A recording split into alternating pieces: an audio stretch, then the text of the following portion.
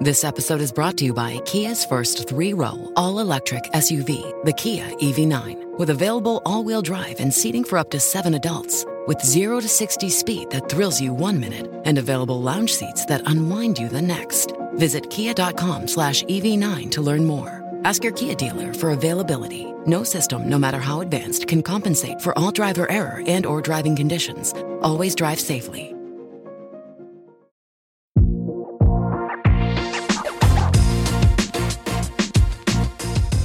Behind the Knife, the surgery podcast. Relevant and engaging content designed to help you dominate the day.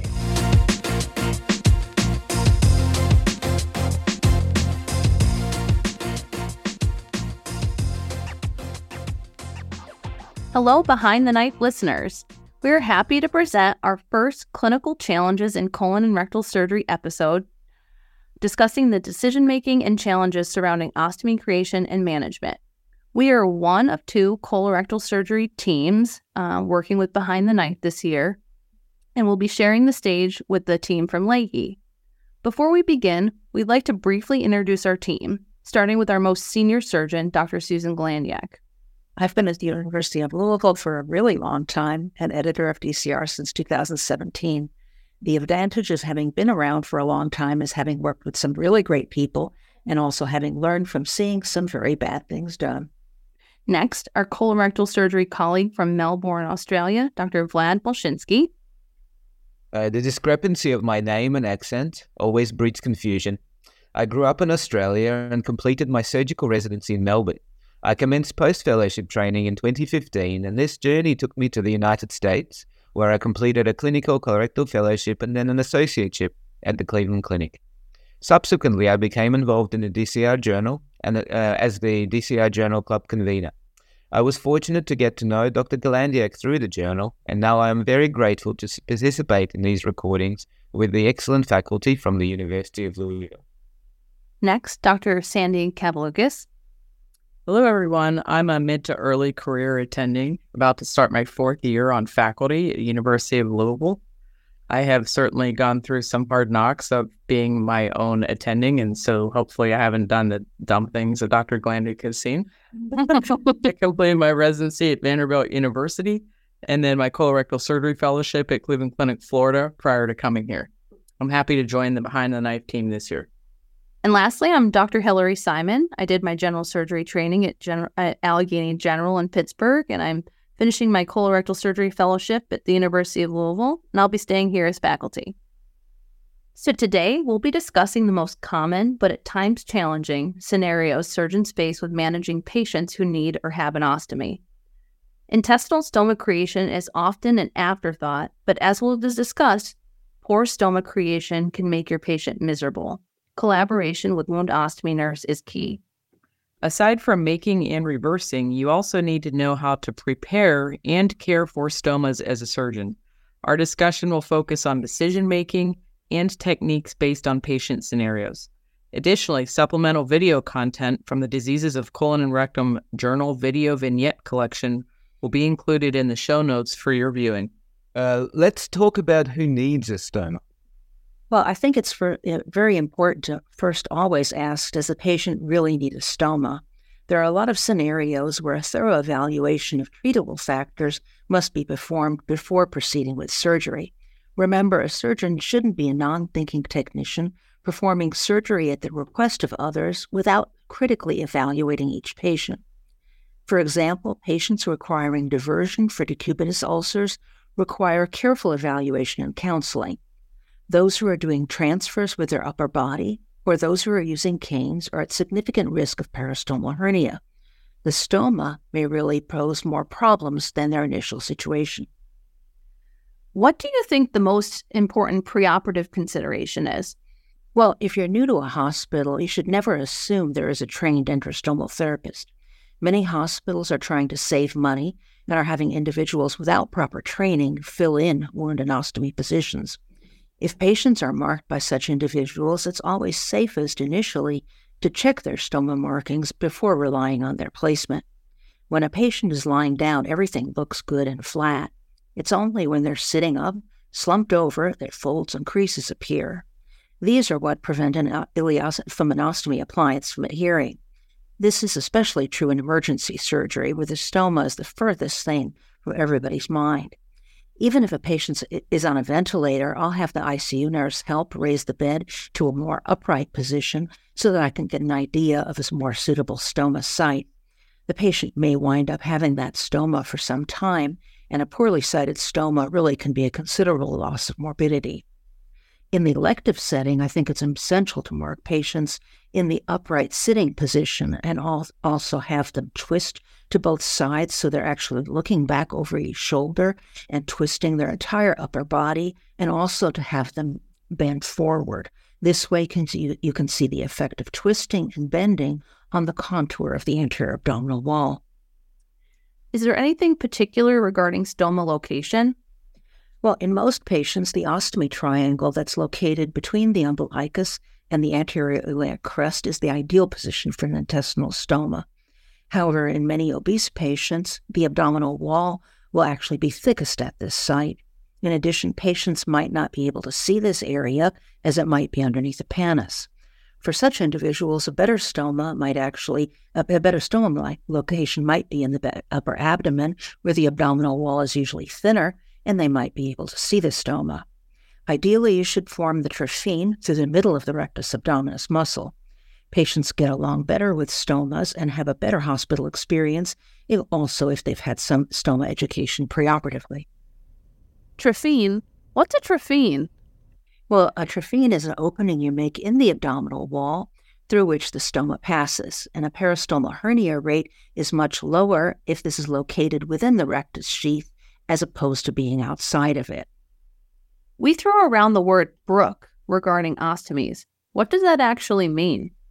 Well, brook ileostomy is a highly overused term that generally designates an everting matured ileostomy. This technique began in the early 1950s when the morbidity from ileostomies was very high due to obstructive symptoms that were caused by serositis of the exposed serosa when the small bowel was just brought out through the abdominal wall and not covered by everting the bowel as we do today. The essential concepts of creating a stoma are creating a large enough aperture in the abdominal wall to allow the bowel to pass through it without causing ischemia, but not too large to be predisposed to hernia formation. For most surgeons, this is an opening of 2 finger breadths. With minimally invasive surgery, this may be harder to gauge. Some surgeons fix the bowel to the fascia. With temporary stomas, this makes stoma closure more difficult. How far do you bring the bowel outside the abdominal wall? Well, with respect to protrusion above the skin surface for an ileostomy, generally 1.5 to 2 centimeter protrusion is ideal. For a colostomy, usually only 1 to 1.5 centimeters. However, if a patient is going to be having more liquid stool effluent, such as a right-sided colostomy, a patient with short bowel syndrome, or someone who's going to be receiving chemotherapy with drugs that can cause diarrhea, a greater degree of protrusion can be beneficial just to make pouching easier. How do you personally mature your ostomies, Dr. Glandiak? Well, for an endostoma, I use 8 sutures, starting with 4 in each quadrant and then dividing the distance between these. For a loop ileostomy, placing the mesenteric sutures of the afferent and efferent limbs directly next to each other will ensure proper stoma diversion. Following this, the placement of the antimesenteric sutures, it's followed by sutures halfway between each of these. Typically, for a loop ileostomy, the efferent limb is placed distally, as prior studies have shown a higher rate of obstructive complications when the efferent limb was placed in the cephalad position. I don't use sutures from the end of the stoma to the underlying bowel to mature the stoma, since they're not needed and they can actually tear out and cause fistulas, similar to using fascial sutures.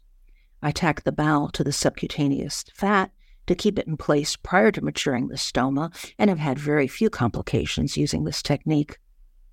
So say it's post-op day 2 and your stoma isn't working.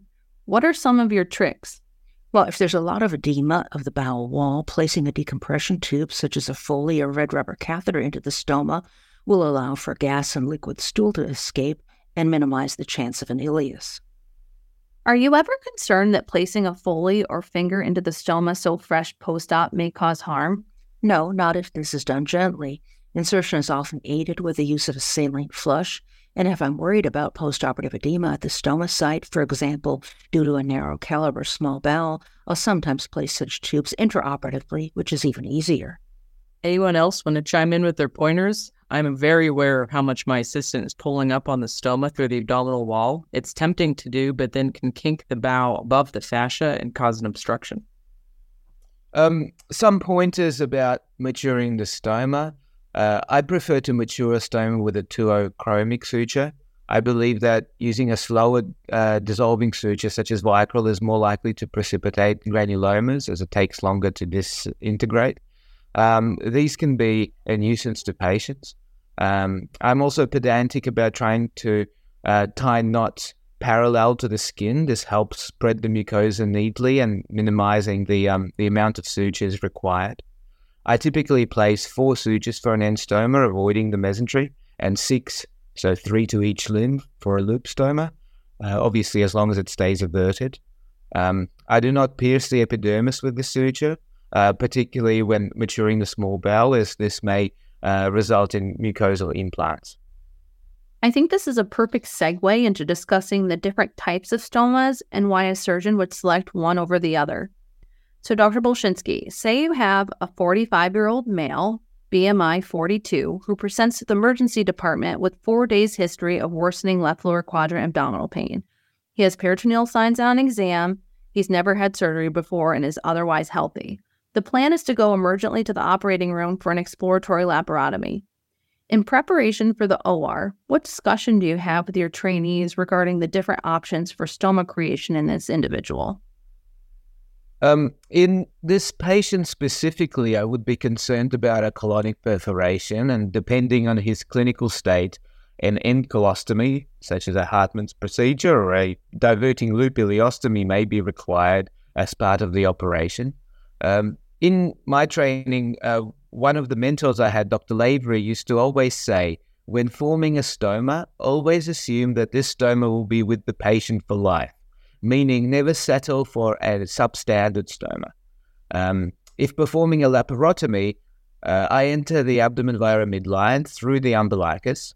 Incising the skin around the umbilicus may encroach on the stoma site. This is of particular significance when you are not certain where and what type of stoma will be required.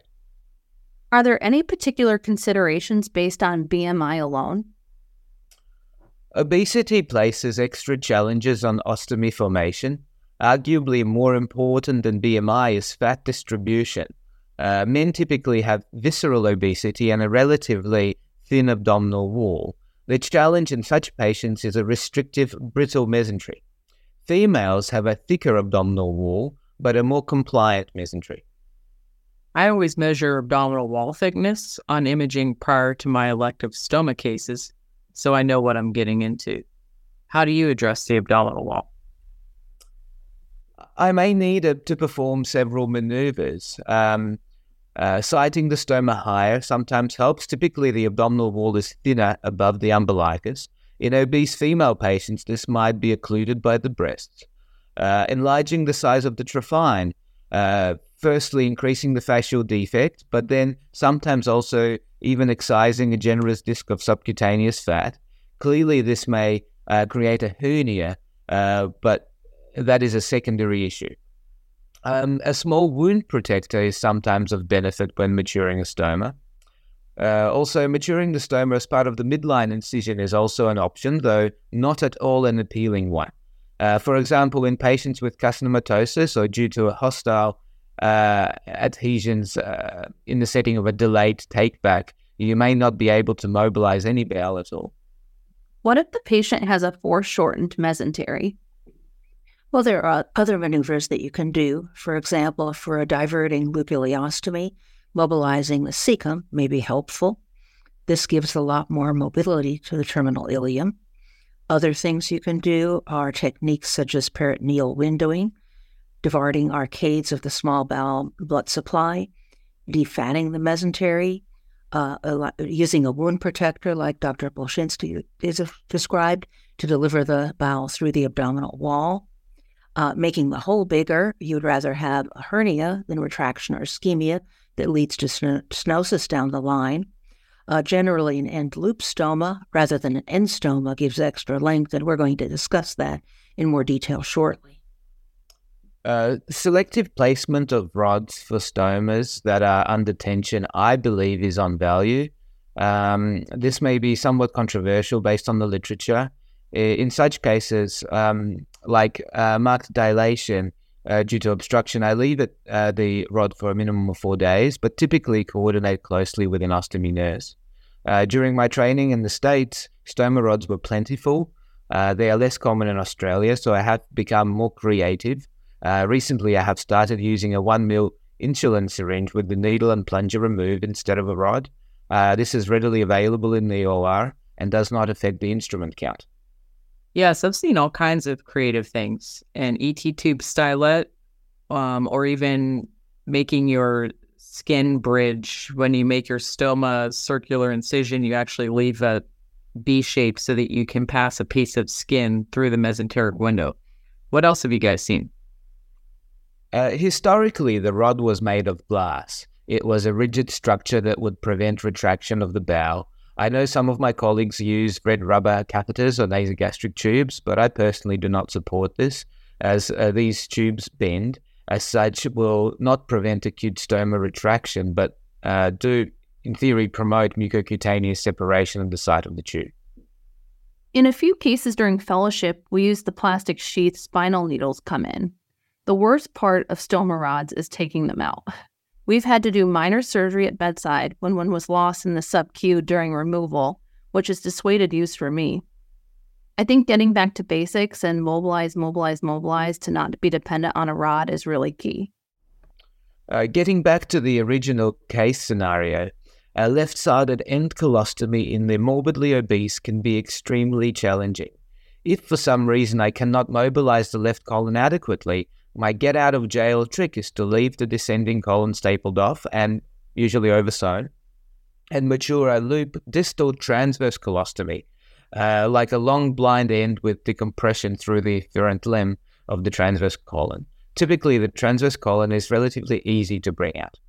Let's talk a little more about specific types of ostomies and examples of why one would choose one over the other. When would you use a mucus fistula? The management of the rectal stump is a common debate in cases of toxic colitis, whether it's IBD or C. diff. I believe that anyone who requires an acute total colectomy for medically refractory disease should have the rectal stump placed above the abdominal fascia. In such cases, I deliver the entire colon, typically via a fan and steel incision in MIS cases, and inspect the rectal stump before transection. I use a transverse stapler to divide the bowel, and if the bowel does not hold, then I mature it formally like an end colostomy. If the bowel is of sound quality, I leave it buried under the skin. It is important to stress that the trephine for the mucus fistula should be the same as for a colostomy, meaning at least a small finger can be placed adjacent to the bowel via the trephine. Otherwise, the staple line will become ischemic and can break down. So there are other options for managing your rectal stump. Obviously, leaving it in can increase the risk of a pelvic abscess, though some people will mitigate this by trying to place a transanal malicot for several days for postoperative decompression, or what Dr. Bolshinsky discussed, which also increases your wound infection. Really need to sort of pick your risk depending on what the patient's risk factors are. Now, Dr. Glandiak, every fellow that trains here gets taught how to extracorporealize the anastomosis. Can you describe to the audience what this means? Well, this is actually easiest with an ileocolic anastomosis that you don't want to perform, whether this is due to local contamination, peritonitis, poor nutrition or immunosuppression poor nutrition or immunosuppression on the part of the patient. In this case, I will have marked the patient for a temporary stoma site. I'll make a stoma aperture, or what Dr. Bolshinsky would call a trephine, that is slightly bigger, as in most cases the bowel is a bit edematous in these cases. I'll sew the back wall of the ileocolic anastomosis as if I was creating an end-to-end anastomosis, and then I'll bring out the bowel through the stoma aperture. The colon end is matured as the flush skin-level efferent limb, and more of the small bowel end is pulled above the skin, and it is averted and matured as an afferent ileostomy. This way, after 8 weeks, the diverted anastomosis or ileostomy, depending on what you call it, can be taken down without the need for a laparotomy. What role does the Prasad or end loop stoma play? If the mesentery won't reach, the loop stoma can reach further than an end stoma. And so rather than devascularizing the marginal vessels through retraction and consequent necrosis, you're managing to get a bit extra length. It is great as a bailout in obese patients when a true end colostomy is not possible. The colotomy and ostomy maturation is the same as a routine loop stoma. I mature all loop stomas irrespective if they are small or large bowel by averting the proximal limb of the bowel. We also need to think of other specific case scenarios for deciding on ostomy type, like avoiding an ileostomy in chronic kidney disease patients. Yeah, up to 20% of patients who undergo ileostomy creation will require hospital readmission within the first 30 days post-op. Management of dehydration and the sequela of high ileostomy output is outside the scope of our technical decision-making focus today. However, I encourage listeners to counsel patients on this common complication and master the medical management algorithm. Notably, a stepwise addition of fiber or bulking using specific foods to Imodium, Lomotil, tincture of opium, or other narcotics, and consideration of cholestyramine are just to name a few. And it's important that patients add, not switch, medications to slow stoma output. A lot of times they'll say they've tried everything, but that really meant that they stopped one thing and tried a different thing when it's usually an additive effect. So let's talk about stoma complications. While there are all types of things that can go wrong with your stoma, the most common ones are retraction, prolapse, mucocutaneous separation, though that one is easily managed with filling the area with stoma paste. You can rarely get stoma varices in select patients. I have no doubts there are many other problems that are unexpected. However, these are the ones that I've seen the most. As Dr. Bolshinsky mentioned, there are a lot higher uses of stoma rods in the U.S. than elsewhere, and there's also a plethora of data to prove that stoma rods do not help them from retracting. I'm not going to pretend that I've never used one. However, after reviewing the data, I certainly try to do it remarkably less than I did before. If the stoma rod is left in for too long a period of time, this can exert undue pressure on the back wall of your loop and erode through the lining of the bowel. If you do use one because you just can't resist, you should definitely make sure that the rod is removed before the patient is discharged from the hospital. Otherwise, if they are lost to follow-up, you can certainly get this breakdown as a major complication. Retraction will always remain an issue, particularly in patients who are morbidly obese, but I've also seen it in patients who have rapid weight gain after surgery once they start feeling better from whatever ailed them. In general, as long as the stoma remains above the level of the fascia and you have a skilled wound ostomy nurse, you will be able to get by until you either need to resite it or reoperate to free up the underlying bowel, or hopefully just reverse their stoma. What about stoma prolapse? Like rectal prolapse, all trainees are taught the pour some sugar on it trick to reduce the prolapse acutely. But what should we be doing as the next step? Stoma prolapse is also a pretty common occurrence, and it's also very frustrating. The traditional theory is that typically the efferent limb is what prolapses. If the patient has to have a loop due to a distal obstruction, you can attempt to tighten your stoma trifine at the fascial level and just bring up a corner of the efferent limb for a mucus fistula within your stoma site. If the stoma is obviously markedly dilated or swollen and keeps prolapsing, this part of the bowel may need to be resected. There's no literature to support tacking the bowel to the fascia underneath, or that a sugar baker type of prophylactic mesh would make a difference. Of course, when the stoma continues to prolapse, then it's obviously time to assess if the stoma can be reversed. The data does show that loop transverse colostomies have the highest prolapse rate, and I believe these are also most commonly made with an acute obstruction and a very tight abdomen. When attempting to make a direct cut down in the epigastric region to make your stoma, the trifine is larger and a hernia results due to dilation of the bowel. And then additionally, once this bowel decompresses back to normal size, I believe it's now more mobile to prolapse.